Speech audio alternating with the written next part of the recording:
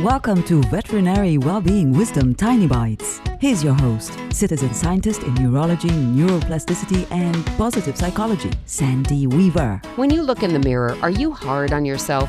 Do you bemoan a few extra pounds or wrinkles or gray hair? Do you feel less than when you contemplate how you show up in the world? We've talked about the body's second brain before, that very smart part of us that lives in the intestinal tract and deals with our emotions as well as our food. It's postulated, though not conclusively proven yet, that the gut reaction we're all familiar with is indeed a response of our second brain to what's going on around us. You know how you can feel that someone is sad or angry or happy even when you can't see it on their face? Others can feel you too.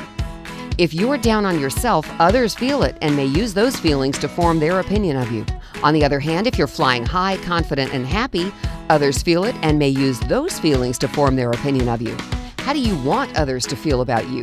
Use their second brain to your advantage. Practice feeling good about yourself and help others feel good about you too.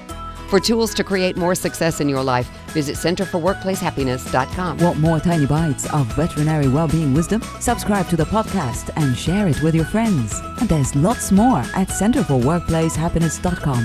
Here's to your well-being, one tiny bite at a time.